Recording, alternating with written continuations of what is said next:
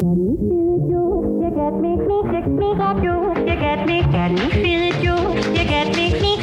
I'm Corey Nathan, and this is Talking Politics and Religion Without Killing Each Other.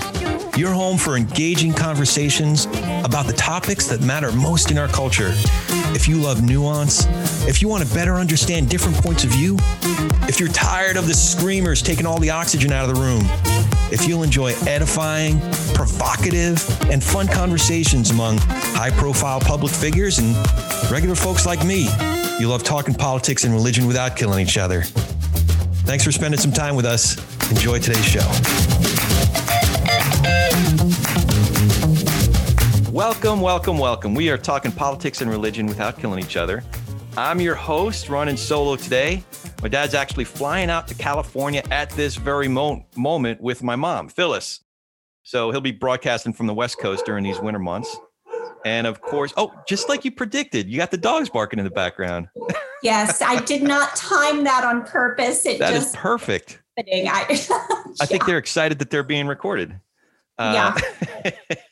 So anyway, my dad will be broadcasting from the West Coast during the winter months. And of course, we're co-produced by my pal Tristan Drew back in Ohio. And by the way, if you like the show, please leave us a review, hopefully 5 stars with some comments on iTunes or wherever you get your podcasts. It really does help us in the rankings, and follow us on Facebook, Twitter, and LinkedIn. And please welcome, you have many titles. So the Reverend, the Dr. Amy Laura Hall. Amy Laura is Associate Professor of Christian Ethics at Duke Divinity School and the author of several books. I apologize. I couldn't get through them all. Like I have been bathing in your works since we started talking about this. And I'm just going to keep on reading, whether I'm prepping for an interview or not. But let me just tell you some of these books because they're a real treasure. Kierkegaard. Do you say Kierkegaard? Or you pronounce it a different way in another interview I heard. Oh, well, one of somebody, I can't remember who, suggested that the best way to pronounce Kierkegaard is to think of cookie guard. It's totally fine. Like I think of Cookie Monster from Sesame Street. Okay. Some cookies. So Cookie Guard. It's just call him Cookie Guard. He would Cookie Guard. Okay, I like it. He would be very fine with Cookie Guard. Cookie Guard and the Treasury of Cookies. No, the Treasury of Love. Conceiving Parenthood, American Protestantism and the Spirit of Reproduction. Writing Home with Love, which I love, by the way. Politics for Neighbors and Naysayers. And I also, I love them all. Laughing at the Devil, Seeking the World with Julian of Norwich. Norwich, yeah. Yeah. Plus a forthcoming book that I'll be rooting on about muscular Christianity. And since we're talking about it, Amy Laura's work will not only blow some of your paradigms in huge ways, you'll also pick up little treasures like how I think of words completely differently, like remembered or at oneness. Like these little treasures, they're so wonderful, but also just, they really did give me so much to think about. Plus, Amy Laura happens to be the most gracious, thoughtful, empathetic spitfire of an activist, minister, teacher, mother, good troublemaker Durham's ever seen. So, Amy Laura, how you doing? Thank you, Corey. I'm definitely doing better after that lovely introduction. Thank you so much. How's your family doing? We're doing okay. In the middle of your introduction, my heater came on, which is good because that way I'm not having to wear a toboggan while we're talking, but the audio is still fine. It's wow. The beginning of the pandemic, I was in Texas. I was in Cedar Park, Texas. I went to Texas during Duke spring break, to help my parents. My mother was recovering from a heart attack and a stroke that happened within about 10 days' time in late January. So I was there trying to help as best I could with some of the basics. And then the pandemic hit. I flew to Austin into the Austin airport the very day, I think it might have been the day that South by Southwest, they announced that South by Southwest Festival was going to be canceled. Oh, man. And I thought, overreaction. I teach in global health. I see how the politics of fear work. And I thought, no, this is going to be an overreaction. Well, I pretty quickly figured out, no, that was not an overreaction on the part of the planners of South by Southwest. And 3 or 4 days into the pandemic, Duke moved all their classes online. And so I just stayed put in Texas for 9 weeks. Oh, so man. I was there in Cedar Park, Texas, right outside of Austin, helping take care of my parents at the beginning of the pandemic, which was, it was very close quarters. And oh, wow.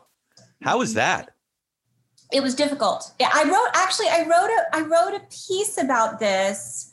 What did I call it? I think I called it The Things We Do for Love. I can send you a link to it, but I wrote a piece for the Duke University Press blog. They have a blog. I wrote a piece for them about my experience of intruding on my parents.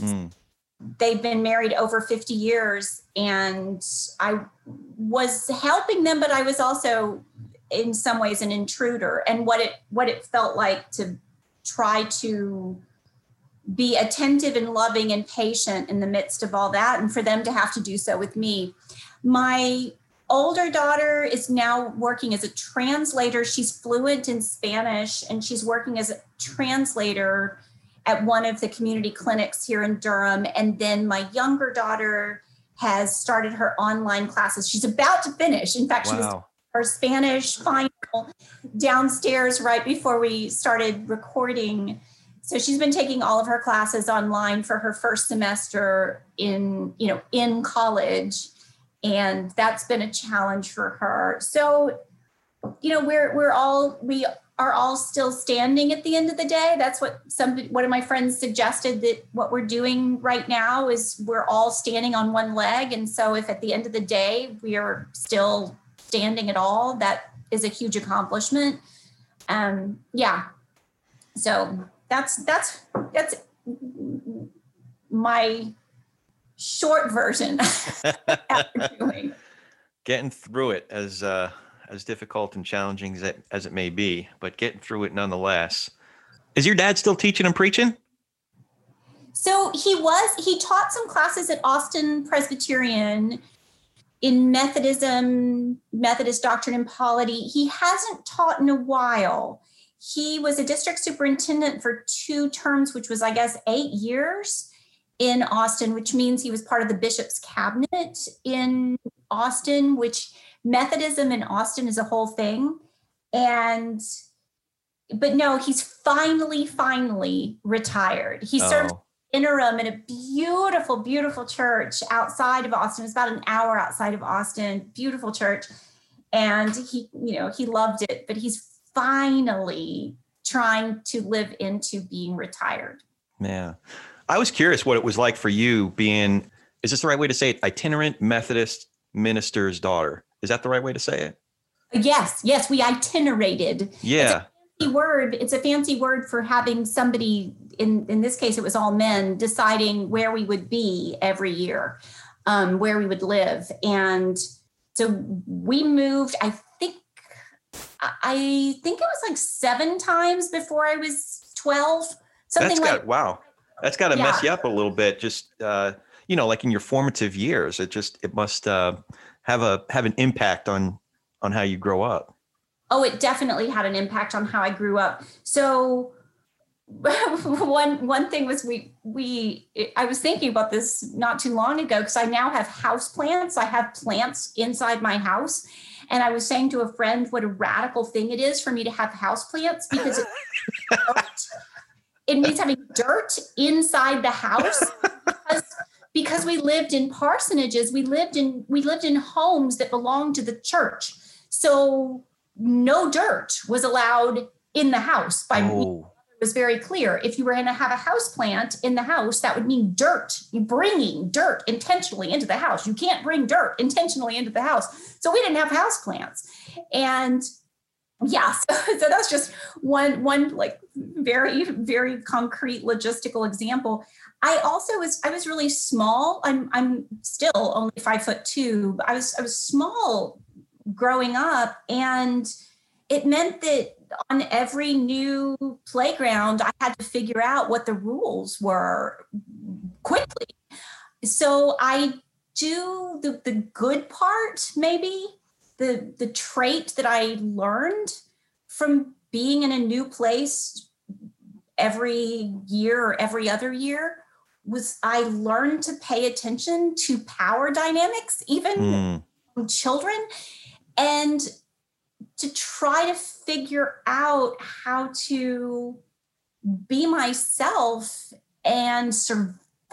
That sounds a little bit melodramatic, but I mean, some of the towns we lived in were in West Texas were rough. It was not easy going for a girl. And yeah, so I learned to pay close attention to social cues, and to the dynamics of different families, who was related to whom, how people might or might not respect. I mean, the racial tensions were always very significant to me. In West Texas, it was primarily tensions between Anglos and Mexican Americans. So I heard things on the playground that I would take home and say, what I obviously that, I'd say something like, this is wrong, but what do I do? And, figuring out how to, It sounds like you started thinking about social political issues and even developing your sense of activism at a fairly early age. Yeah, I did. The only time I've ever hit another human being, the only time I've ever, actually used my hand to hurt another human being, it was when I was in second grade, and we were playing on the playground. We were playing The Wizard of Oz, and I think her name was Susan Price. This was in Kyle, Texas. She told another little girl that she had to be Toto because Mexicans are dogs. And I was so mad that I hit her and ended up in the principal's office, obviously. Yeah, you're not allowed to have fisticuffs. You're not allowed to have girls are not supposed to fight. Even West Texas girls are not really supposed to fight. So ended up in the principal's office, and it turns out that family owned a lot of that town. And so it reverberated, that little fight between two second grade girls reverberated. So throughout my year in Kyle in second grade, my mom actually, she likes that story. I think she's proud of me on some level. She's 4'9", by the way. My mom is 4'9", and broke up fights on a regular basis between boys who were much bigger than her in junior high and senior high. So, that's right. She was a teacher as well. Yes. She's a retired public school teacher, taught 7th grade through junior college, taught everything from American history to French as a language to theater studies. She's a genius. My mom is a genius, and she's just remarkable as a teacher. And when I went back from my high school reunion, what most people wanted to know was how my mother was doing, because they all loved her so much. I mean, she was scary, super scary. She's really intense, and they all talked about how much they learned from her.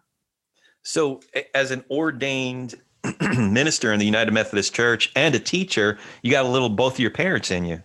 It's true. I think I'm probably guilty if you charged me with trying to live out both of my parents' dreams. I think, that's the oldest child syndrome kind of thing, where I wanted to please them. I didn't plan on going into what I went into. I was very much planning on going into law. I was planning on going to law school. And right. You went to Emory for poli-sci, was it? Or yes, political science. Yeah, I loved political science. I still do. Yeah. What ultimately led you to you did an MDiv at Yale and then your PhD there? Yes. What ultimately led you from poli-sci to doing the MDiv? So, gosh, the answer that I usually give this is true. It is true that so the man who I ended up being married to for 21 years, I'm no longer married to him, but I met him at a wedding when I was a sophomore in college, and I wanted to try to spend my summer in the Metroplex in Texas, the Dallas-Fort Worth area, so I could get to know him better. And I needed a job. And the people I knew in that part of Texas were all church related. And I ended up with a job at a church filling in for a Perkins intern, meaning Perkins. Perkins Seminary. Yeah, Perkins School of Theology. So Perkins pancakes, sorry. No, I don't even know Perkins pancakes. Oh, that would have been, you know what? That's an alternative reality where I worked at a pancake shop and then ended up in a different. That I like imagining that. Actually, Corey, that's fun. No, that's a Jersey thing. Perkins must be a Jersey thing. It's like a chain diner kind of a deal. But great pancakes there. Oh. Yeah, if Amy Laura had gone to a diner instead of a church. Yeah, this story, that's fun. I like that alternative. No, I ended up working at a church and I had to do everything that the senior minister didn't want to do because it was a position that usually a seminary student would be doing full time. And I was only, I wasn't even 20 yet. I was 19. And I remember saying to the minister, Bill Slack, I remember saying to him, I'm not qualified to visit people in the nursing home. I'm not qualified to teach adult Sunday school. Maybe I can do vacation Bible school because I like kids. But, and he said, are you baptized? And I said, well, yes, I am baptized. He said, then you're qualified to do everything except you can't. He put it so bluntly, and now I can't remember his words. But basically, you can't baptize babies, and you can't turn the bread into the body. Okay. Yeah, you can't. But you can do all the other things. And so, yeah, I ended up doing a lot of the other things, and I fell in love with church work, and it was really inconvenient. Mm. Kind of like an really inconvenient truth. Yes, it was a truth for me that was unwelcome. I wanted to do something important. I wanted to do something that mattered, and going to visit people who were shut in, who could not leave their homes to come to church on some level felt like a waste of time. Mm. Except for the fact that I loved it. I loved hearing people's stories. I loved and treasured the gift of their trusting me with their prayers. That first summer really messed with my plans. And then I went back the second summer to the same church that's in Fort Worth. And I learned a lot. It was not a perfect church by any means. There is no such thing as a perfect church. I knew that going in because I'd grown up in churches, but I really fell in love with the ministry. And so, somewhat to the chagrin of some of my mentors at Emory, I ended up going to divinity school instead of law school or a PhD in political science or sociology. So, yeah, but I fell in love with church work. Isn't that something? Oftentimes those things that we tend to do or have to do, we have to do, and it's not necessarily the convenient thing. There's one quick story. I grew up around the New York theater scene, and a buddy of mine was in a play, I forgot this actress's name, but George Dzundza was in the play, and the lady who was the voice over the radio in Sleepless in Seattle, that was the actress. And it was a particularly rough rehearsal. We were having, as New York actors tend to do, we were, I forget where we were, but we were just, it was one of the delis not too far from the rehearsal space. And George just looks at her and he says, man, why do we do this thing? And she says in that inimitable voice, because we must. And it's true. Those things that we have to do, we just have to do it. And it's kind of like when I became a Christian, I grew up I wish my dad was here because he'd really get a kick out of you and you get a kick out of him. I grew up in a very observantly Jewish home. My dad is an Orthodox Jew. And I became a born again Bible thumping Christian about 20 years ago, which in some ways is sort of the birth of this project that we're doing. And looking back on that, when I was really almost obsessively investigating these basic questions of what ultimately led to me becoming a Christian, I realized that there's any number of other directions I could have gone, or choices I could have made, or answers I could have arrived at that were a lot more convenient than becoming a Christian, growing up in the family that I did. But the answers were too coherent and too cohesive to those basic questions that I couldn't arrive at conclusions simply for convenience sake. So anyway, what you say makes it resonates on a lot of different levels. What was the focus of your PhD at Yale? So when I started doctoral work, I actually spent a year at Boston College first. I was hoping to write on Thomas Aquinas, and specifically I was interested in Roman Catholic Protestant dialogue around the relationship between virtues and salvation. So the technical words would be soteriology and holiness. I don't know how to put it exactly, but I was very interested in the conversations that had gone on before I started divinity school. I'd have to look up the dates for this, but I was interested in questions around how to interpret justification by faith.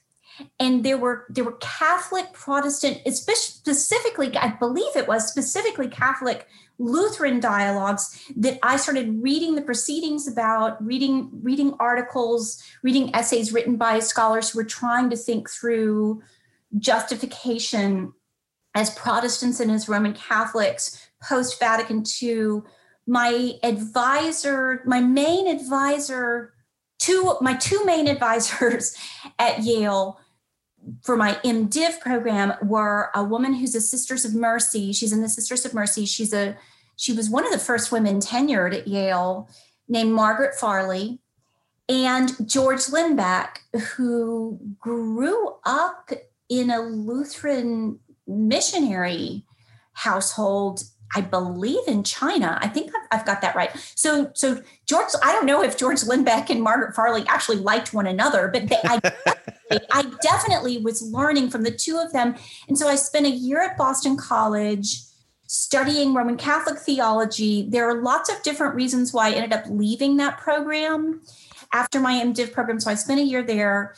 There are lots of different reasons why I ended up just deciding that wasn't the right program for me. And it had to do in part with the fact that Veritatis Splendor came out that year. And so the politics around teaching Catholic Christian ethics it was a very intense year as a Protestant and as a woman to be there. But I took a class on Kierkegaard in the philosophy department at Boston College with a woman named Vanessa Rumble. And I loved Kierkegaard. I loved reading Kierkegaard as much as I loved reading Thomas Aquinas. And I thought when I started my PhD at Yale, I was going to try to do both. And at a certain point, I realized that's crazy. I'm not going to write a dissertation on both Thomas Aquinas and Soren Kierkegaard. I'm going to have to choose one. And so I ended up focusing on Kierkegaard for my PhD. And then my applied ethics intensive was in medical ethics, specifically related to medical ethics and reproduction. So hence the second book. So I'd already started my second book in note form as I was finishing my PhD at Yale. Okay. And then, so you were working on some cool stuff. I'm curious. Now I'm making the connection from Yale to Duke, and I'm just imagining what your first conversation with Stanley Hauerwas, how that went. Okay. So I should preface this by saying that Stanley has taught me so much. I read an essay of his. The very first thing I read of his was about marriage. And not everything in that essay ultimately was helpful to me in retrospect, but I remember thinking, I want to write like this. Writing seemed to be, he was writing for real people. He definitely has written many things that are for friends who are specifically scholars. And he also, in his writership, in his authorship, consistently wrote essays that he hoped people would be able to suggest to their parents who weren't academics. So, he wanted people to be like, oh, this is a helpful essay. I'm going to send this to my aunt, or I'm going to send this to my grandchild, or I'm going to send this. Like he wrote in such a way that he hoped scholars would find the words helpful enough that they would offer them to somebody else. So having said all that, I had many different friends who begged me not to take a job at Duke, specifically because of him. I have to say, by the way, that you've achieved, if that was one of your goals in being a colleague of Stanley's, if you read any of your essays, you might use, whether it's giving a sermon at a church or a column for a local newspaper or one of your classes or one of your books, you might come across a story about an interaction you had at a Cracker Barrel, or you might use an Ozzy Osbourne song to make your point. Like you really not just contemporize things, but make it relevant to our daily lives, like not this highfalutin, theology above the clouds kind of a thing, but like in our lives, so you've definitely done that. Oh, Corey, thank you. Thank you so much. I really appreciate that. Yeah, I'm sorry I interrupted you, but I had to just, for our listeners, it's a real treat. If you just, I've sold your stuff, but I did want to make that point. So I'm sorry, I interrupted your point. No. Thank you for saying that. I try to write that way. So quite a few people in the academy dissuaded me, tried to dissuade me from coming to Duke on faculty in 1999. I've been at Duke since 1999. And my first conversation with Stanley after I received the request to come on campus for an interview. I can't remember exactly when it was, but it was as Stanley. I had met him before when I was thinking about different doctoral programs, but it was my first time to have a conversation with Stanley as a potential colleague. He called me on my phone at about 6:30 in the morning. I had at that time a 2.5-year-old. Oh. And we were in a small apartment. He woke her up. I was already awake, but the phone rang at 6:30. I picked up the phone. He said, "This is Stanley Hauerwas." And I said, "Oh, good morning." And one of the very first things he said to me was, you need to understand I'm a ball scratcher. And,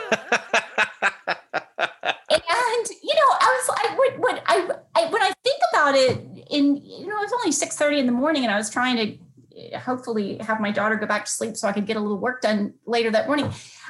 What I wish I would have said was, you think I don't already know that about you? Like, you think you're incognito as a ball scratcher? You think I know that about you. But what I said instead was, well, if I had them, I think I'd probably scratch them too. That's correct. That was my response. Yeah. Well, just out of curiosity, why were some of your friends and colleagues concerned about the possibility of you going to Duke? Well, Stanley's assistant said to me after I took the job and I came on campus, Sarah Friedman, that's her name. I believe that's right. She said to me something like, you're either really naive or foolhardy. You're either really naive or foolhardy. And something like that. She said that to me in the hallway. I think part of it is Stanley hadn't had very many women work with him for their doctorates at that point. He had worked with Kelly Johnson, who wrote a brilliant, helpful book. It's just such a good book. I've taught it several times, called Fear of Beggars. He'd only had a few. Oh, Tracy Lysott, who's just an amazing bioethics scholar in bioethics. Both Kelly and Tracy are amazing, amazing scholars and colleagues. I love them both. So those are two women who'd worked with him, but he hadn't worked with that many women. And I think part of it was Duke had a reputation. I'm not sure we've changed this reputation that much. If you look at our list of full professors at Duke in my field of theology and ethics, I'm not sure we've changed our reputation that much. But Duke had a reputation at the time of being very testosterone-y. And so friends were concerned about whether or not I would receive the respect I deserved as a scholar. And I had to earn every pair of eyeballs on a text. I had, when I would teach classes, I knew that I could not assume that I was coming into the room with authority. I had to figure out how to teach two things. First, that I was worth listening to, and that, whatever material I was trying to convey. And it meant that I never took my students for granted. That's for sure. I learned a lot, and they would share with me what they thought about my classes. If I wasn't making sense, I would know, even sometimes during the lecture. Yeah. But he would interrupt me and say, I have no idea what you're talking about. And that's a kind of gift. So I don't regret it at all. I don't regret it. Good. One pretty simple question. Since you've been at Duke now for 20 years, this is a really important question. You just need to settle an age-old debate. Durham, one syllable or two? Oh my goodness. Oh, that's funny. And Durham is the kind of city where oh my gosh, the people in my church, I've been a member, or I've been an associate member. Is that the term? Because I'm ordained, unless I conferences, I'm not. Anyway, but the church I have been attending since 1999, it took them 15 years to trust that I was genuinely here to stay, because they've had so many people come and go. So because of the town gown dynamics in Durham, I'm just now considered by I love in Durham to be an honorary Durhamite. An honorary. Okay. Durham. All right. So I don't know. You'd have to ask somebody who has lived here their whole life, because I probably have been mispronouncing it. And no one has corrected me because they're gracious. Oh, that's nice. Well, on a more serious note, you have had a way of making sure that your voice has been heard, not just on an individual basis, but as a part of community or communities who've had a hard time hearing their voices heard. So on that note, I want to start getting into some specific issues. In an interview you did within the last year or so, I think, with Crackers and Grape Juice, which, by the way, is a great podcast, Crackers and Grape Juice. You said you tried to see the dignity of each and every human being. And I can attest to that. I see that in so much of your writing, so much of your work. Do you find it difficult to maintain that ethic with individuals who exhibit a lack of humanity or humaneness? You mean the Dick Cheney problem? Dick Cheney problem. Well, you know, I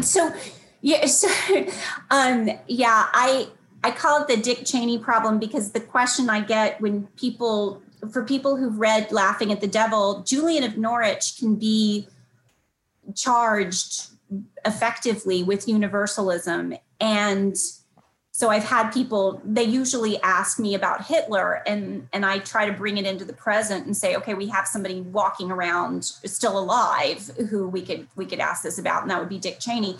And just to pull one person, one living person into the conversation. And I have trouble seeing the dignity, I don't have trouble seeing the dignity because I don't know why, Corey. I don't know that it's a virtue on my part. I think it might just be a personality quirk. Honestly, I don't know that I can tell you that it's a virtue because let me try to think of, so I did have somebody ask me once in class, a student asked me, what would you do if you were sitting next to, I don't know, Donald Rumsfeld? This was in a class on war. What would you do if you were sitting next to Donald Rumsfeld and on an airplane? And I said, well, I would love to sit next to Donald Rumsfeld on an airplane. I'd like to hear his perspective on why he was doing what he did, why he does what he does.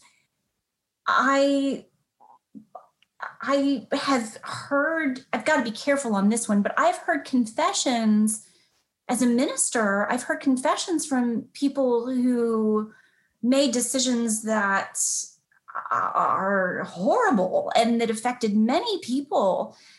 And I've found in my experience that many of them want to hear that there is nothing ultimately that separates them from the love of God, that every single human being is redeemable.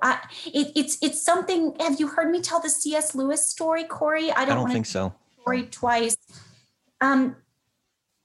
When my older daughter was young, my ex-husband, who was her, my husband at the time, who is her father, was reading to her one of the Narnia books. I was cooking and I overheard this conversation. It's when the witch, in one of the books, the witch is killed. I don't know if Aslan kills. I don't remember how the witch dies, but the witch is killed. Somebody kills the witch. It might have been Aslan. I can't remember. So your listeners are going to be like, she doesn't even know who killed the witch. Yeah, I don't know the Narnia. I didn't grow up reading the Narnia series. But Rachel said, I overheard. She was like, but that's sad. The witch died, or maybe she said the witch's name. I don't remember, but she was sad that the witch had been killed. And she said to her dad, but she's a child of God. And her dad said, well, it's kind of tricky because in this story, she's not really a child of God. She's kind of something else. And Rachel said, I remember this so clearly, she said, then C.S. Lewis was not a Christian and I'm not reading him anymore. Oh, wow. Is this It was So it was just like, I remember just being like, oh, I am so going to quote this child for the rest. She seems to be a highly quotable child. She also, is this the same one that came to the conclusion that there's poop in heaven? Oh, that was Emily. That was my younger daughter. Yes. Then they're both quotable children. Yes, they just amazing questions, amazing theological assertions. Yeah, just assertions. So it's one of the things that I do so appreciate about the created world, the world creating, world building. Do you call it the built world that J.K. Rowling built? The world that J.K. Rowling built in the Harry Potter series has as an essential part of it that Draco Malfoy is not beyond redemption, so much so that if y'all haven't read the books, please stop listening.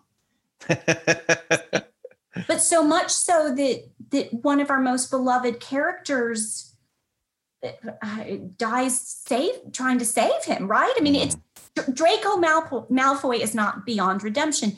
Even Voldemort, right? Like where it's Voldemort, who is the name that shall not be named. So yeah, I appreciate stories about God's grace and about possibilities that are aptly complicated, because life is very complicated. And I don't know if I'm now rambling. Corey, am I sort of answering your question? You are. What comes to mind is that one of our corporate proclivities nowadays seems to be dehumanizing entire groups of individuals, whether it's friends of mine who are not fans of Donald Trump that see those who do support him as irredeemable, or vice versa, friends of mine who do support Trump that just cannot fathom folks who don't support him.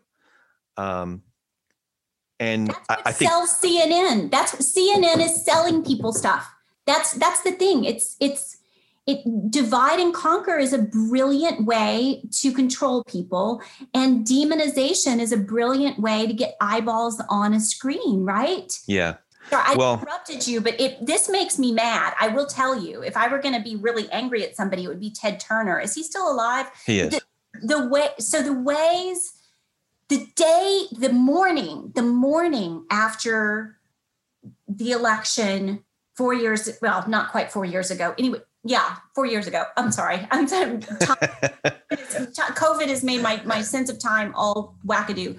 But that morning I woke up at like 4:30 because I'd gone to bed early. I was exhausted. And I woke up at like 4:30 and I don't even have a CNN app on my phone. And I went to look at how much Hillary Clinton had won by. But the first thing that popped up was an image of Donald Trump with red behind him. He looked like he had horns, and in red was the percentage electoral votes or whatever.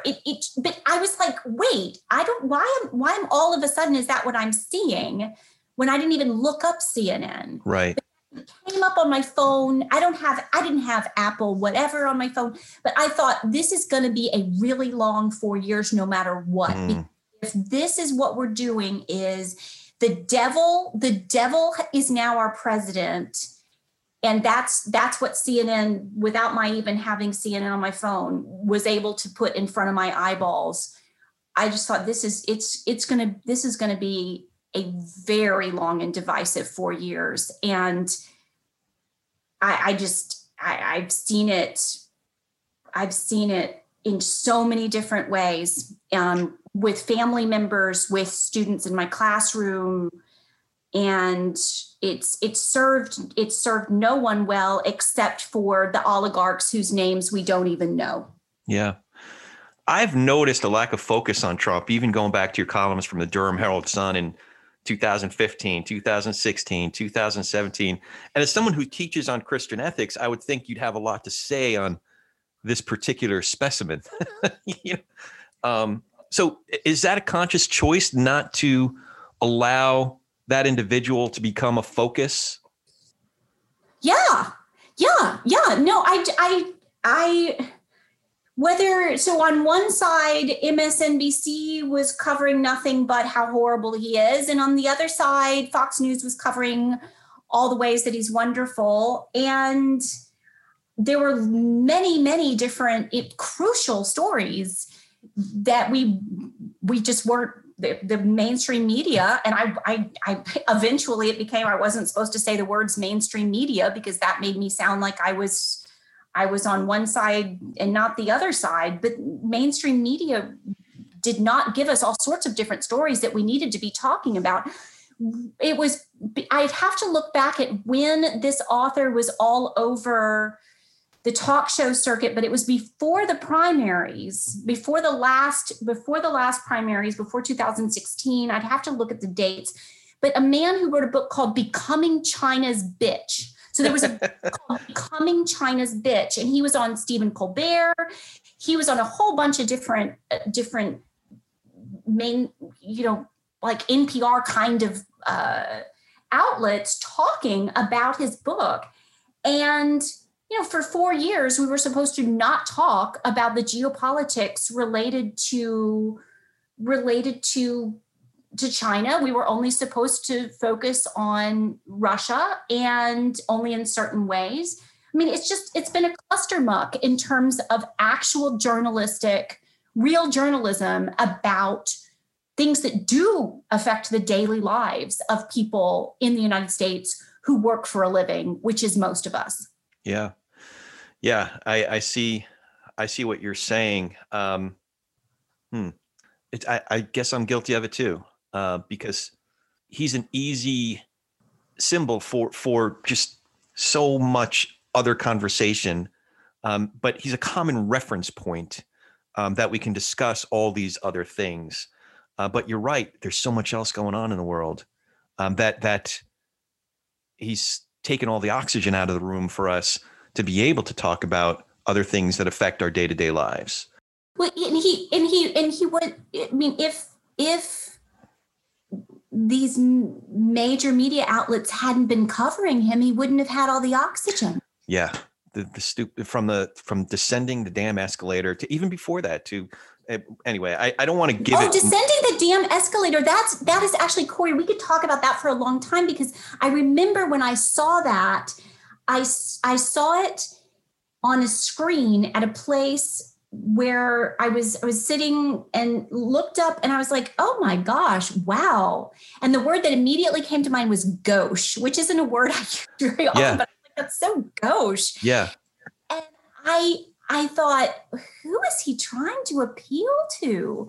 But that was stupid on my part. I'm a political science person. Like I should have thought aspirational politics. I mean, it's the aspiration to be able to flip off your boss and say, you're dehumanizing me. That I have to say, I have to give a student credit for that. We were in a class and people were talking about, why is he appealing? This was during the primary, 2015 or so. And one young man risked saying, my dad likes him because my dad really wants to tell his boss to go F himself. You can say it.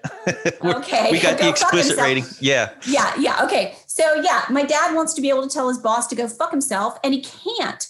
And this man looks as if he's saying, go fuck yourselves, to all of the people who my dad thinks are looking down on him.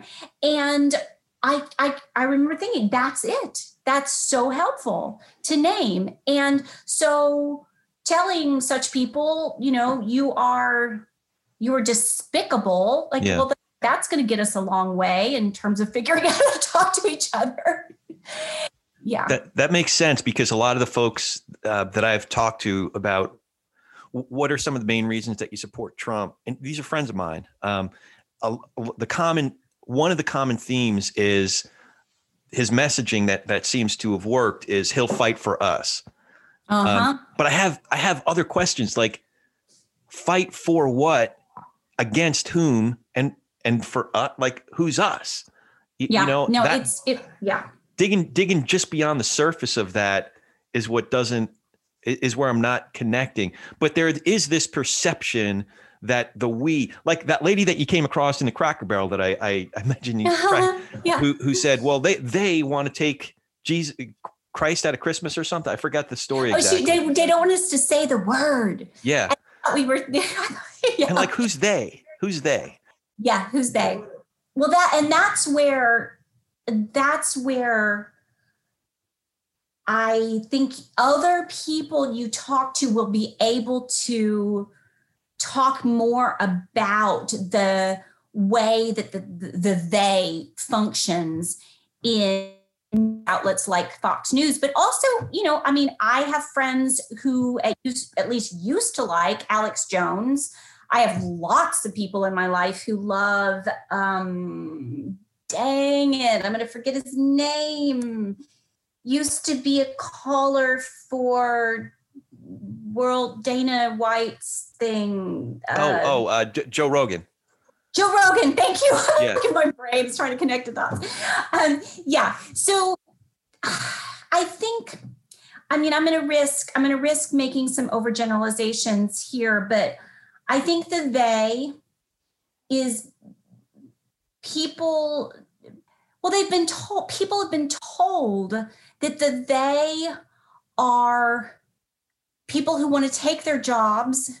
That they are people who want no longer to have people be allowed to have heterosexual marriage. I mean, I've had conversations with people where I'm like, wait, you do understand that most people I know who want for gay and lesbian people to have, to be affirmed with dignity, don't want you to have to get a divorce. That's not, right. That's not good. But the they language has been, it gets eyeballs on a screen. It gets listeners on a radio show. Divisive politics is as exciting for some people, especially, as exciting for some people as a circus, especially during our incredibly precarious economic times. So tapping into people's fears is a brilliant way to control them and to keep them divided.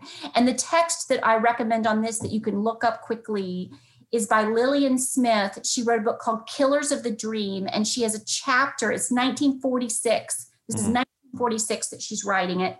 She's got a chapter called Two Men and a Bargain about how mill owners convinced white mill workers to see themselves as in control of their situation by telling them that they are better than Black people. And it was the mill owners trying to make sure that the Black and white workers did not unionize and stand up together against the mill owners.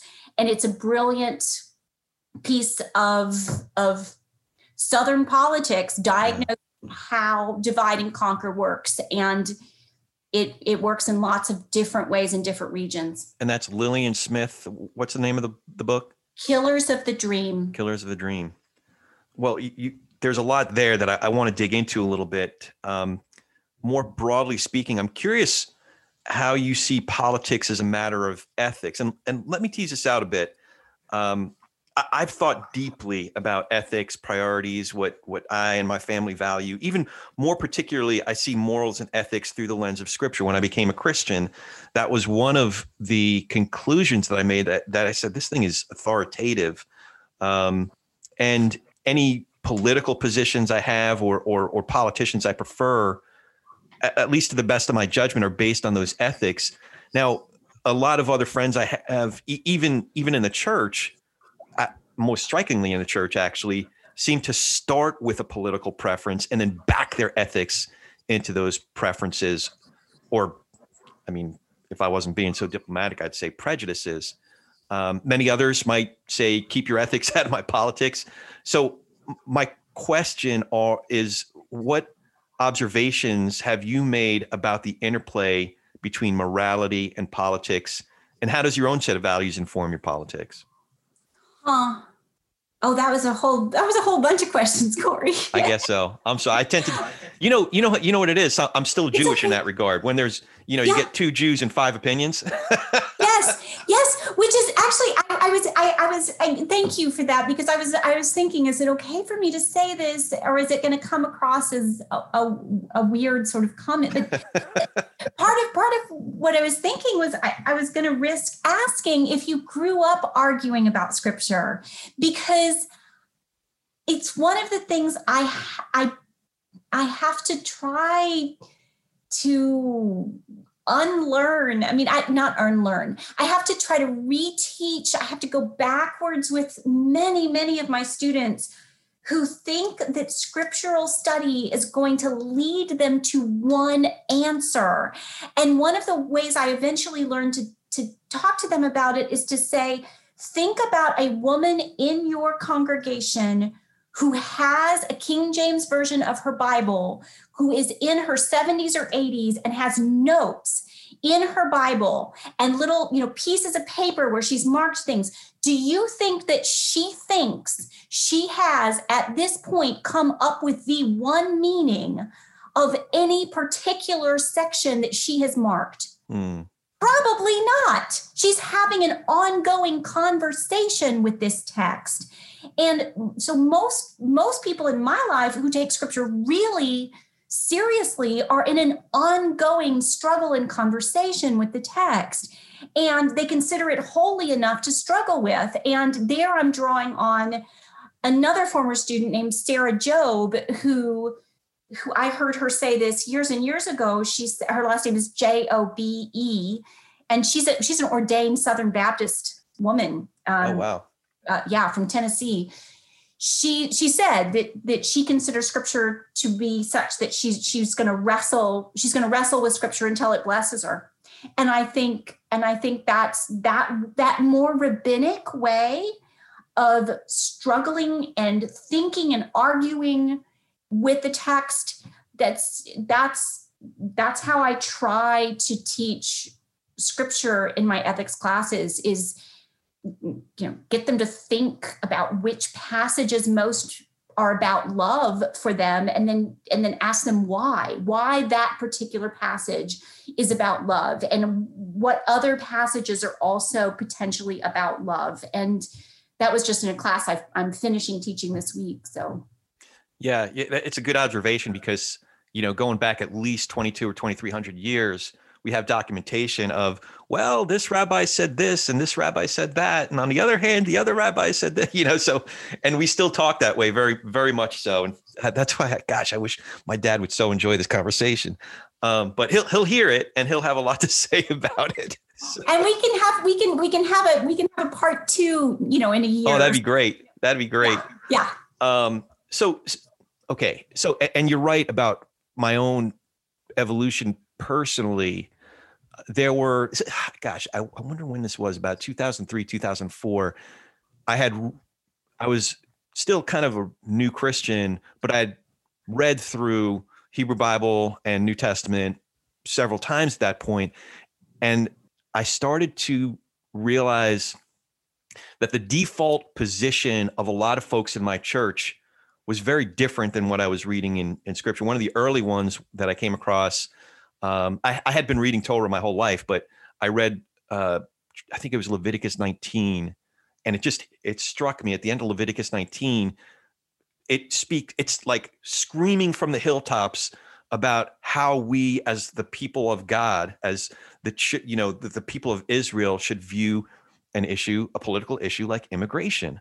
And it was very different than the political position, the social position that a lot of folks that I was going to church had on immigration. So that was one of the early issues that kind of raised my eyebrow about, wait, we might not be corporately right about this thing.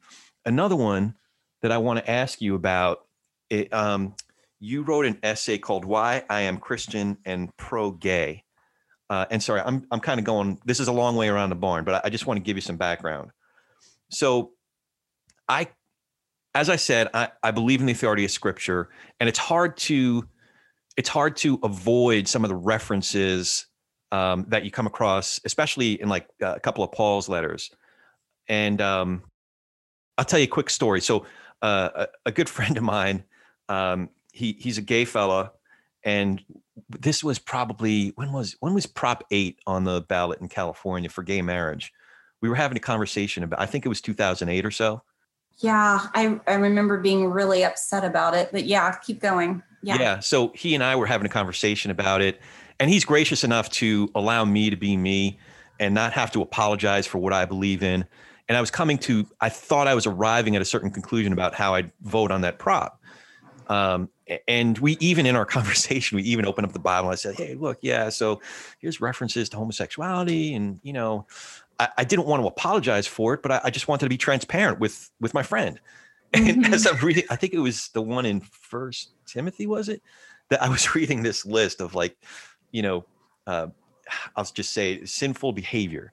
And what occurred to me as I'm sitting with my buddy was, hey, man, I know it says this about homosexuality or homosexual acts or whatever, but I'll tell you what, I probably check a lot more of these boxes than you do. So it was it was an eye opener for me. But sorry, I'm going off about this, but I ultimately came to a libertarian position on that issue at that time. And I'm still, as Obama said, evolving on the issue. And the epiphany I had on that one was, well, listen, let's say we make gay marriage illegal. I have friends that are gay. I have friends that are bi. I have friends that are queer. I guarantee you not a single one of my friends is going to wake up the next day and say, gay marriage is illegal. Being gay must be a sin. I better become a Christian now. You know what I mean? Like, it's not going to do anything to advance the gospel. It's not going to do anything to build the kingdom if we get this law passed. So that's what I arrived at that point. I wanted to ask you, though. Sorry, I told you this is going to be a long way around the barn. Okay. How do you reckon with passages like that one in First Timothy or in the Corinthians or Romans 1? How do you reckon with that? Well, just start with First Timothy. I shouldn't be teaching. Right. Because the women male deceive thing. Men. Yeah. Women deceive men, and we're born deceivers, and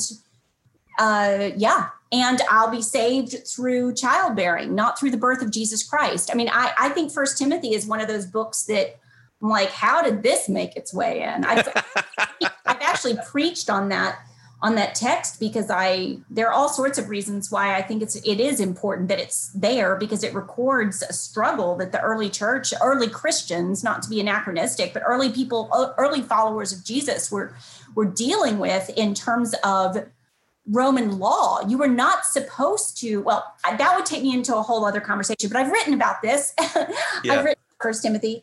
I'm trying to remember where that is, but okay.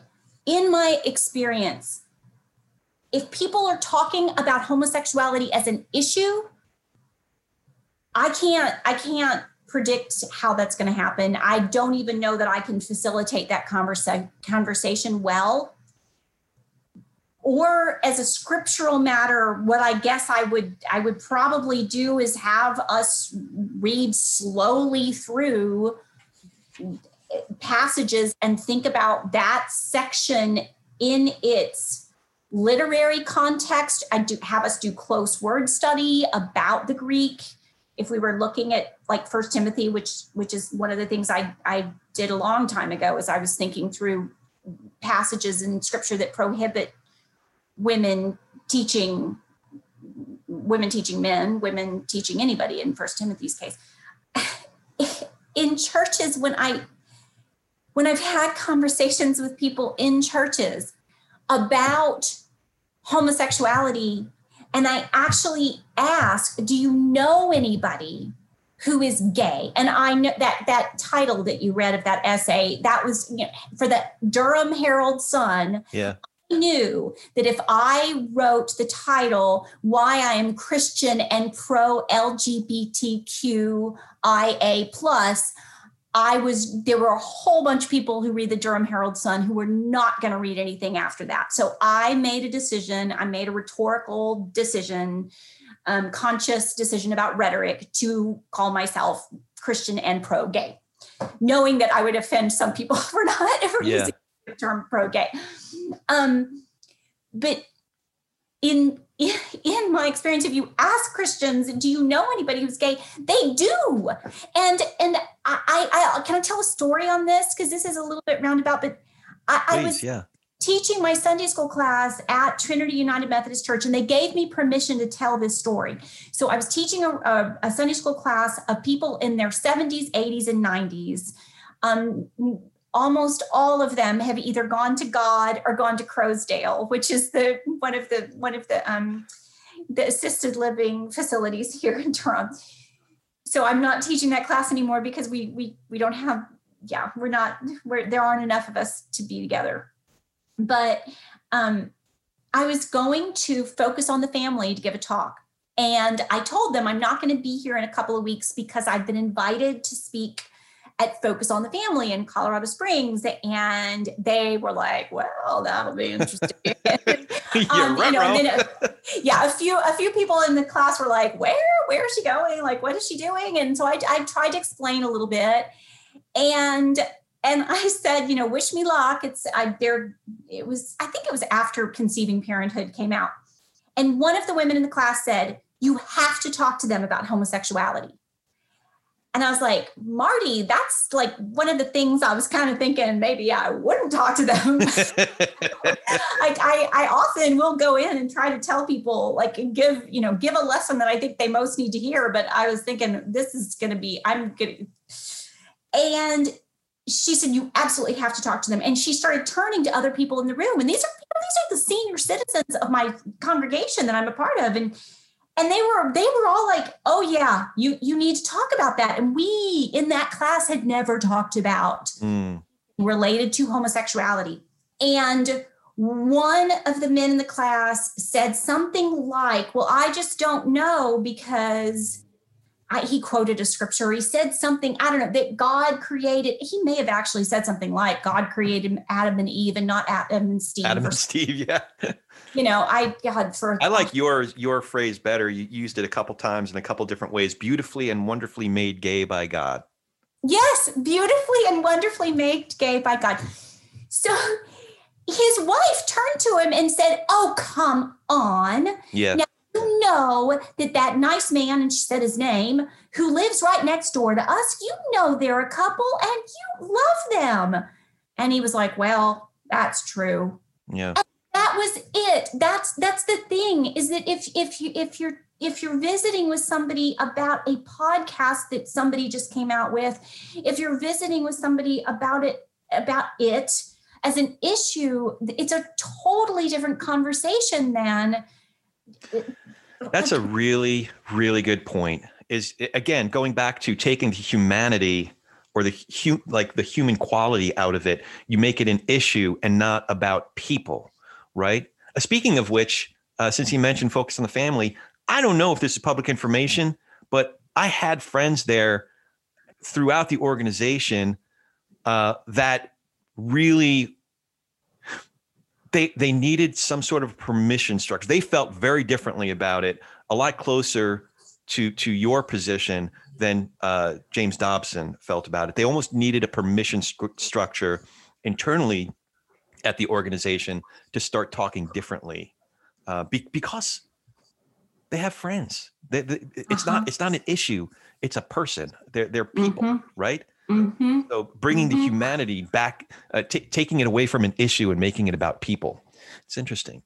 And I will tell you for myself, when I was about 8 years old, a friend of the family who my mom had grown up with committed suicide. And I overheard those conversations and figured out, in part with my cousins, the grown-ups' best guess as to why he had committed suicide. I mean, this is West Texas. My mom grew up in West Texas, and masculinity there, my gosh, it's still incredibly dangerous to be out as a gay man there. And growing up, I went to high school at the same high school my mom went to. There's a long story as to why. Oh. Basically the bishop sent us to San Angelo, and I went to high school at the same high school my mom went to. And the only suicides I knew as a teenager were gay and lesbian young people who killed themselves. And there was one of this, I also knew some gay and lesbian teens who survived and got out and came out and got out. But I didn't, for me, it's backwards in that, backwards meaning the order. I knew people who had suffered horribly because they were deemed to be freaks, aberrant, mistakes, mistakes in creation. I knew people. And so thinking about scripture and going back into a question of homosexuality, that's not the order in which, I don't know how to do it the other direction. I'm just being really honest. And I know some people will judge me as being lacking in scriptural imagination, but I can't do it backwards. I can't unknow and unsee the people who I knew and saw when I was growing up. Yeah, it's still a quandary for me. And I guess to your point, wrestle with it till we're blessed, one of I forgot the guy's name. One of the books I had read at that time that I was starting to realize that a bunch of my friends that I was going to church with weren't really Christians first so much as they were Republicans first or had a political persuasion first, that they had arrived at political and social positions and backed their scripture into it. Gosh, what is his name? Yeah, Jim Wallis, God's Politics. Oh, right. Yes. Sojourners. Yes. One of my critiques was that I felt that he started with his political positions on certain issues first and backed scripture into it. So for me, I just start with scripture and then arrive at conclusions, but it's a quandary. And also, Corey, it makes a difference. Remember that I grew up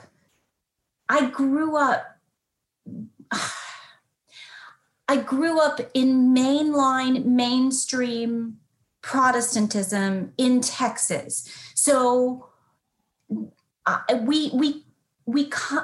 your commitments are going to be, I don't want you to feel judged. I'm not judging you for your commitments. You're trying to think through with integrity what you believe, and that matters. And I will tell you this, in my field, the people I cannot abide are the people who do this, who try to figure out which direction the wind is going. Yeah.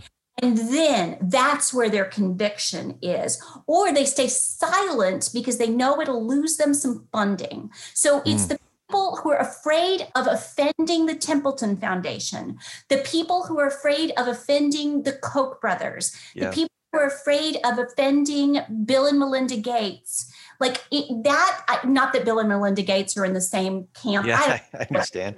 But it's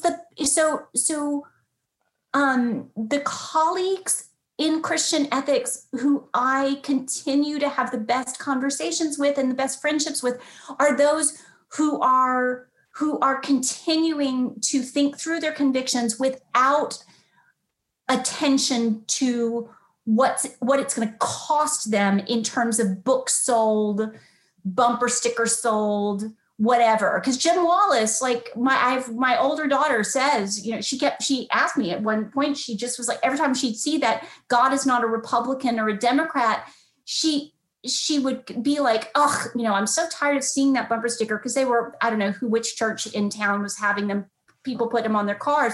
But I eventually told her a little bit about Sojourners and Jim Wallis, and she said, well, somebody needs to tell him God's an anarchist.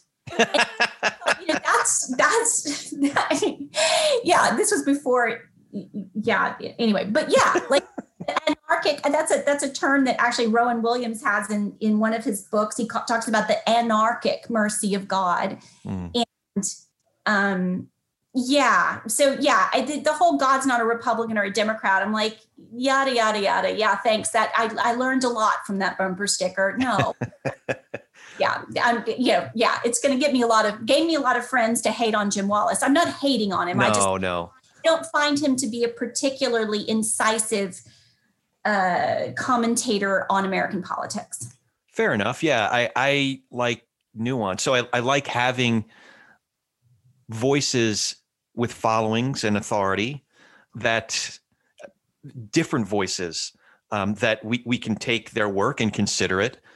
It is I don't know if this is completely fair to say, but it's like a two-dimensional picture that we can look at and then have it as a basis of part of our conversation, kind of like what we're doing right now. But I prefer nuance. So, because people are complicated and politics are complicated. I mean, you go and ask one person why they support Trump. It may be because we no longer can walk into Walmart and expect that we're going to be buying American-made products, which was originally the idea. What is the name of the man who started Walmart? Sam Walton. Yeah, it was originally his idea was Walmart would be a place. It was one of his ideas was to walk in and know that it was American made. Well, his son, I believe it was, who said, "Frack that, we're going to sell the cheapest stuff." So you will have people who voted for Donald Trump. That is why, and then you'll have people who like his moxie or whatever they like his style, which is confusing to me. Yeah. But so people vote for very complicated reasons for different people. I'm sorry, that wasn't very incisive myself. No. Well, these are complicated issues. Here's a tough one for you. Have there been any positions that on which you've evolved or even completely reversed course? Divorce. I mean, I wasn't against, before I went through divorce, I definitely had beloved friends who got divorced. So I wasn't in a principled sort of way against divorce, but in terms of my gut sense of things, I said in class to people that I thought it was crucial in certain situations for couples to separate physically, even separate and be in different localities and go to counseling. So I pray that God will forgive me for the misteaching, the bad teaching that I may have given to people who really needed to get out of a bad situation. Maybe one advantage of not being a terribly authoritative person in the classroom, not terribly intimidating, is hopefully if somebody was in a really bad situation, they would have been able to tell themselves she doesn't really know what she's talking about, because I was actively trying not to know what I was talking about. Yeah, that's a tough one. I think back to early in our marriage and when we first having kids. Wow, there was a lot of stuff that I believed so firmly and I was so certain about that the older I get, the less certain I am about it, And we were in this class, young marrieds, I think they called it. We should have. Sorry, my wife is just now. Speaking of which, my Lisa's walking in, and she's like tiptoeing so as not to make any noise. Hi. I'll tell her to come in. Lee, Lee, come in. I want you to say hello to somebody. If she's okay with that. Yeah, she's all right. On a couple other episodes, my mother walked in on my dad, Phyllis is, come on in. My mom told me to shush once when I was in Texas and I was trying to be involved in a teaching session. She came in and said, shh, right. Hello, I'm Amy. Say hello. This is Amy Laura Hall. Oh, she can Amy hear. Laura. Ah. Hi. This is Miss Lisa. Hi, Lisa. Hello. This is Charlie. Charles Mingus III. He's the one that makes so much noise. I haven't heard a peep. Heard a peep. I met Amy Laura through Tommy when Tommy was at Duke. Okay. Yeah. I think you were already a professor there when Tommy was doing his PhD. Mm-hmm. So yeah, he was in the I think he was in the first year and stuff. So now we're doing the show, Cool. talking politics and religion without killing each other. Oh, good luck with that. Very true. Very true. Yeah, anywhere I go. Yeah. I was at Walmart and there's a guy, recall Newsom. I'm like, I don't even know what this is about. Oh. Anyway, it's right. Nice to meet you. It's nice to meet you, Lisa. It's nice to meet you. Take care. Stay healthy. Thank you. I'll try. Yeah. That's my lovely bride. I met her in Anniston, Alabama. Yeah. Picked her off the turnip truck. So she's from Alabama and you're from New Jersey? Yeah. I was, are you going to ask me how we met? What I was doing down in Alabama? I was going to, but I don't mean to put you on the spot. That's all right. I was down there. So I had just wrapped up a play in New York and I had a little bit of time. It was late October, early November. And a buddy of mine had, his dad had a business that was like a traveling glamour shots business for kids. And I just thought it was fascinating. I'd never been down south. So I just went down there literally just on a whim. He was telling me about it. I'm like, oh, that sounds interesting. We ran into his dad who was visiting up from the south. And my friend told him, hey, Corey's really interested in maybe coming down south with us. And his name's Marvin. Marvin's like, what? You want to come down south? All right, here's what you do. You go back, you pack 6 pairs of pants, 6 pairs of shirts, and meet me at 6 a.m. We're leaving. We're going. So literally, that was like 10 o'clock at night. Literally 6 o'clock the next morning, I had my bags packed. We drove down with Marvin in the Dodge Dynasty, him smoking, chain smoking the whole way from New Jersey to Atlanta. We finally get down there, and he puts me in the Dynasty, and he says, go on I-20 west for about an hour or two, and you'll see the lights. It's the only lights you're going to see for a while in Anniston, Alabama. I need you to Quintard Mall. So he was right. As soon as I left Atlanta, the first set of lights I saw was exit 185 off of I-20. And the next morning I met Miss Lisa. The reason I went down there was because my intent was to write a play, which I ended up doing. It was called 1-800-GLAMOUR, about a Southern salesman named, he referred to himself as the Great Candini. Anyway, this is turning into a longer story, but the first mall where I met the Great Candini, who taught me all about the art of bartering, that's where I met Miss Lisa. She was doing display, as they say down south, in a store. Yeah.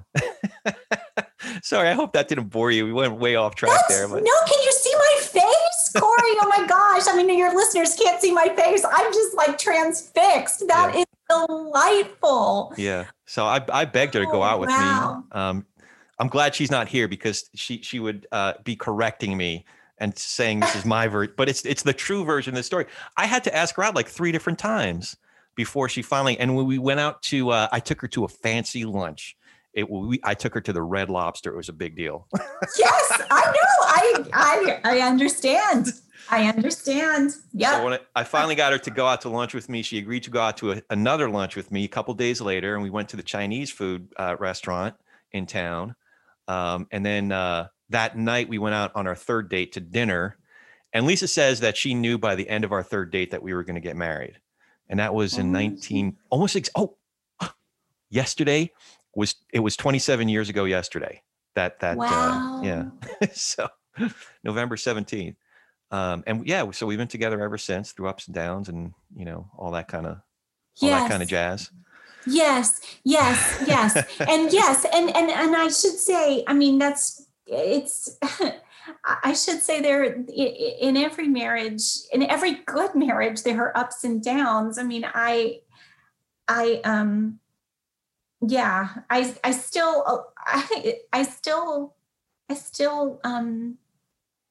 still believe in the incredibly difficult and supposed to be also joyful covenant of marriage. It just, what I had to finally believe is that God wanted joy for me, not suffering. Yeah. That the for better or worse should include some of the better. And I'm incredibly grateful for my daughters. And I say this in the Julian of Norwich book, that at one point, one of my daughters asked me, if you had a time machine and you could go back and not marry her dad, yeah, do it. And it was when we were driving on the highway, and I had to think for a bit, but I eventually said, I knew the answer was not yes, I would go back in time. I told her that she and her sister are the best things, they're the miracles of my life. And I'm really glad that time doesn't work that way. Yeah. Someone who's become a really good friend of mine, I initially interviewed her on another program that we do called Trailer Geeks and Teaser Gods. Her name's Dawn Bailey. And I was asking this question in the interviews. It's about the history of the coming attractions industry. And she's arguably one of the most brilliant key art designers, movie poster designers of all time. Anyway, I was asking this question, something along the lines of, if you could go back and do stuff differently, what would you do? And she sort of taught me that's kind of a backwards way of asking that question, because it just is. It was, and now it is. Uh-huh. And so the question is maybe something more along the lines of, what did you learn from that? And what are you going to do differently going forward? Uh-huh. Like we did that thing, and there it is, and here's what now is because of that thing. So, okay. Put more simply, I'll put it in poker terms. If you make a bad play and you lose a lot of money, you tend to learn a lot from that hand, right? So it's not about, I wish I could go back and do something differently or bet a different way or fold at a different time or something like that. It's about, okay, how's this going to make me a better poker player going forward? So again, I tend to go down these rabbit trails, which by the way, sorry. No, that didn't seem like a rabbit trail. No, it didn't seem like a rabbit trail. Yeah. I'm not at the point yet where I can say that I learned a lesson that I would want anyone else to ever learn. So I'm still, you know what, Corey, you might appreciate this. I may be wrong, but okay. You might appreciate this. When I was in college, most of my, well, not all, but most of my really good friends, especially my first 2 years there, are Jewish. And when I went back to my college reunion after my divorce, I prepared a very clear sentence or two, I guess it was two, of what had happened, because people were going to be, how are you? What's up with you? And I was very blunt and I was very clear about what had happened to me. There were lots of other things to tell people and talk about, but I knew that was something. So I wasn't wearing a ring and I was engaged my senior year. Everybody, all my friends knew. And not one single Jewish friend said to me anything like, well, what doesn't kill you makes you stronger, or I bet you learned some lessons, or God works for the good of, all who suffer. Nothing like that. I mean, what I got from everybody, each person, was that sucks. That sucks. Oh my God. The ministry of that sucks. Thank God for that. The ministry of that sucks. sucks. Can we just sit? Can we just sit here? I did get huh? No, you're making your point better than I tried to. Sorry. No, but I did get a few. How the hell did that happen to you? You were such a strong woman. And I'm like, good question. That is something I guess I've learned, is that it does happen to very strong women, what happened to me. But yeah, I didn't, nobody gave me some sort of, lay it at the Lord's feet. God's plan is complicated. Providence is complicated. I just didn't get any of that. Whereas I've had to endure that from Christian friends. I wish you could see. I wish the audience could see your face now. Maybe we should do this video. Oh my gosh. Yeah. The patience. I have thought about carrying around the Book of Lamentations. Just get a copy, Lamentations, keep printing it off and carrying it around. Like, this is in the Bible. Yep. In the Bible. Like, don't tell me that God doesn't want to ruin my I've had to hear God doesn't want to ruin your pretty face with those tears. Like, don't, God, like, let me pray over you so you are not ruining that beautiful face with those tears. I'm just like, what I usually end up doing almost always is just standing there and letting somebody pray over me. And it's like, but wow, Lamentations, it's in the Bible. It's another one I'm ambivalent about, because I know their intentions are good, but when we're going through shit, I don't want to hear, well, at least. I just don't want to hear it. No, exactly. And I'm like, don't be Job's friends. Don't be Job's friends. Like, I'm like, have you all not read the book of Job? Like, it's in the Bible. You Bible person, read the book of Job. Right. Yeah, we've had those moments, and not so coincidentally, when those moments when our marriage was most strained, like when our kid was on drugs, like, that doesn't happen to us. When we lost our house, I thought that, if you're honest and you do a certain thing and you pray the right way and you go to the right church and you're faithful to your wife, you don't lose your house, but we lost our house. If you wear the right clothes and go, do the right things and make enough money and send your kids to the right school, they don't get on drugs. My kid got on drugs, and I don't want to hear, well, at least. I don't even want to hear that you're praying for him. Well, I do, but that's not, I just want you to be with me. Can we get together? Can we sit? Can we watch a ball game together? Can you just put your arm, your hand on my shoulder while I cry? Mm-hmm. It was one of the times when me and my dad got that much closer. Our relationship was strained when I first became a Christian, to say the least. And when Jackie Boy was going through that mess, and still going through it in a lot of ways.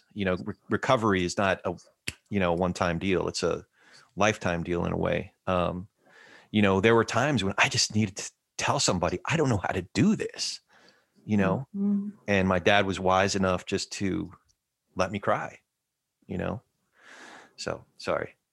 Again, another one of those rabbit trails. So. It's not a rabbit trail at all, Corey. It's so important. It's so important. I have one more big question for you. In Laughing at the Devil, we've mentioned a couple times your book on Julian of Norwich.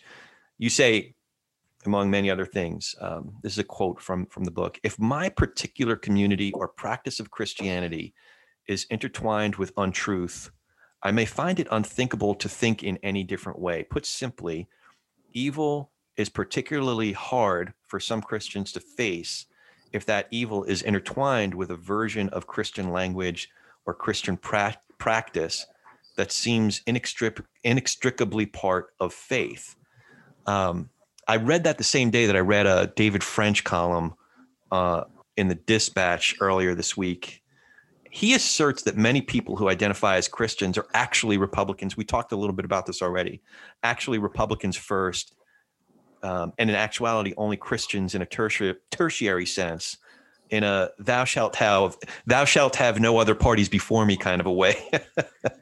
My question is, what ways do you see Christianity intertwined with untruth in the current environment? Oh gosh.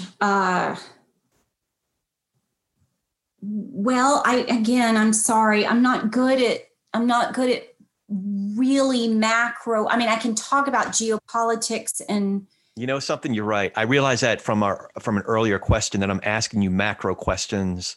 Most of our answers are very micro. The right answers usually should be very micro.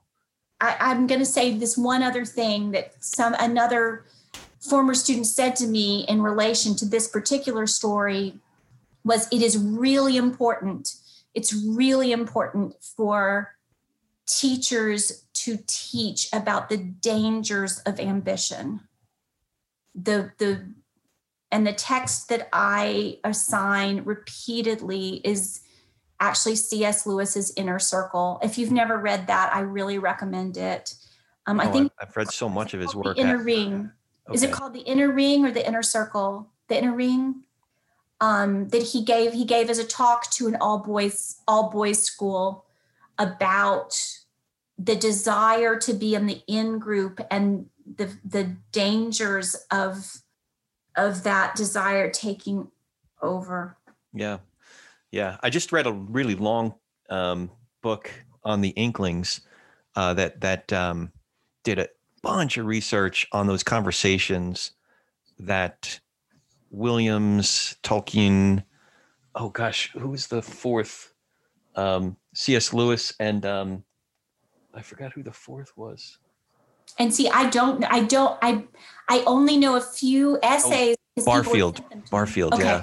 Yeah. Dorothy Sayers should have been in that group, but have you seen me say that? Because I've repeatedly said that. Have you really? Oh, I think Dorothy Sayers, like, people, if you want to think about ethics, read the Peter Wimsey mysteries. Like, read some Dorothy Sayers mysteries. Yeah. And about them. Like, that's a great way into Christian ethics. Yeah. I love reading some of the that period, that whole stretch, and between Oxford and Cambridge, G.K. Chesterton's.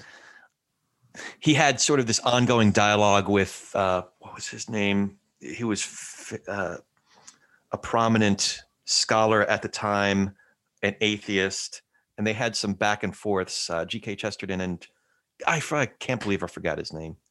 It's okay. You're not going to offend me. You're not going to offend me. Very persuasive essays too. Anyway, well, I could do this for another couple hours, but I've taken up so much of your day already. The English churchman who starts my man book, so we can go, like, I can circle back. The book, I call it the Man Book, and then I think it is. William Bennett actually has a book called The Man Book. He came out with a book called The Man Book, and I was like, I can't call it The Man Book anymore. But the first chapter of The Man Book is about Charles Kingsley, for whom the term muscular Christianity was coined. Oh, okay.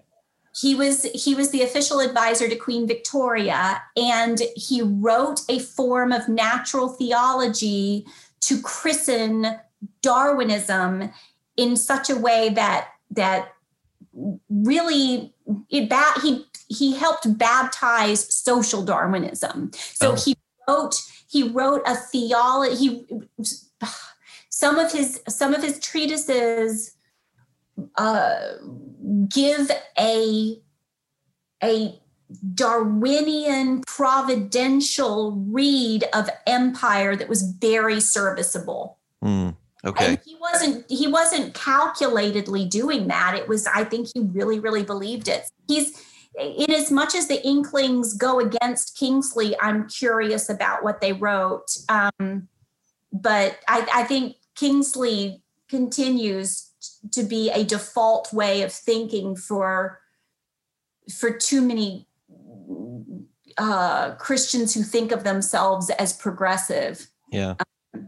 Bertrand Russell, that was the scholar I was thinking of. of. Yes. Yeah. Yeah. he makes much more persuasive arguments than somebody like Richard Dawkins. It's like, yeah. If you want to see my answer to the bright, what they call themselves, the bright ones, or the brights or something like that. Brights. Yeah. One of those guys, and I can't remember which one, was coming to Duke to do a whole thing. And we got an email. There was a faculty email, like, should we do something?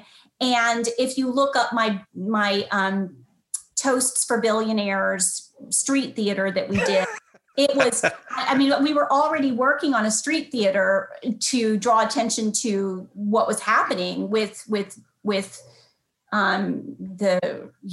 giant bonuses that people were giving themselves at Duke during. Oh, if y'all want a treat, look up Amy Laura Hall on YouTube, and there's isn't there one of you dressed up at like as not a pixie? What it was about this thing, and you delivered a big check or something like that. What? Delivered a giant gold check to the chancellor of the medical center, Victor Zhao, and I don't know how to find that because it's not on my own YouTube channel.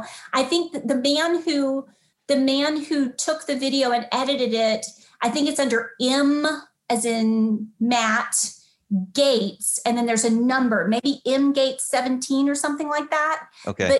But yeah, that was, so we were, do we debate this bright person, whatever? I can't remember which bright person was coming to Duke to talk about the importance of atheism. Do we debate him? I was like, no, I'm not even going to bother debating him. But we have this thing going on right now at Duke that has to do with people being treated like crap and other people like stepping on them and making giant checks. So let's do that. But the language of the toast is very much about a form of Darwinism that justifies those kinds of drastic inequalities. So that was my answer to the brights, was to wear a tiara and toast the best and the brightest. So I don't name that, but that was what was going on in the backdrop because he was there that week. Well, if my grandfather was alive, he would give you, he would call you, it was a mistranslation and he must have misheard somebody once, but it was his thing. If he called you a tsitzkemacha, that was a good thing. So the literal translation is someone who makes tzitzis, like the strings on the side of a tallis. But I think the real word for it is something like tsurismacha, troublemaker. But if he called you a tsitzkemacha, you really earned a place at the table. I asked him one time, come on, Zaid, to tell me, and Baba, my grandmother, was, oh, Sal, it's the wrong word because she really spoke Yiddish. And so he said, here's what it means. If horseshit was electricity, you'd be a powerhouse.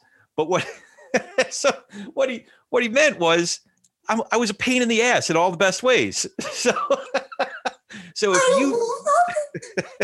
if you've earned the title Tsitzkemacha from Sal Nathan from my Zeta, that's a good thing. You're a pain in the ass in all the right ways. I'm thrilled. I am thrilled. Welcome to the Tsitzkemacha Club. Thank you, Corey. This has been a real joy. This has been a real treat. I knew it would be. So we'll have to do it again. Thank you for asking. Thank you. We'll have to do it again real soon. Yes. With Ronnie. Huh? With Ronnie, with my dad.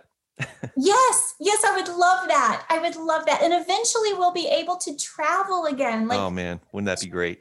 We'll be, like the first place I'm going is to Texas to be with my parents again.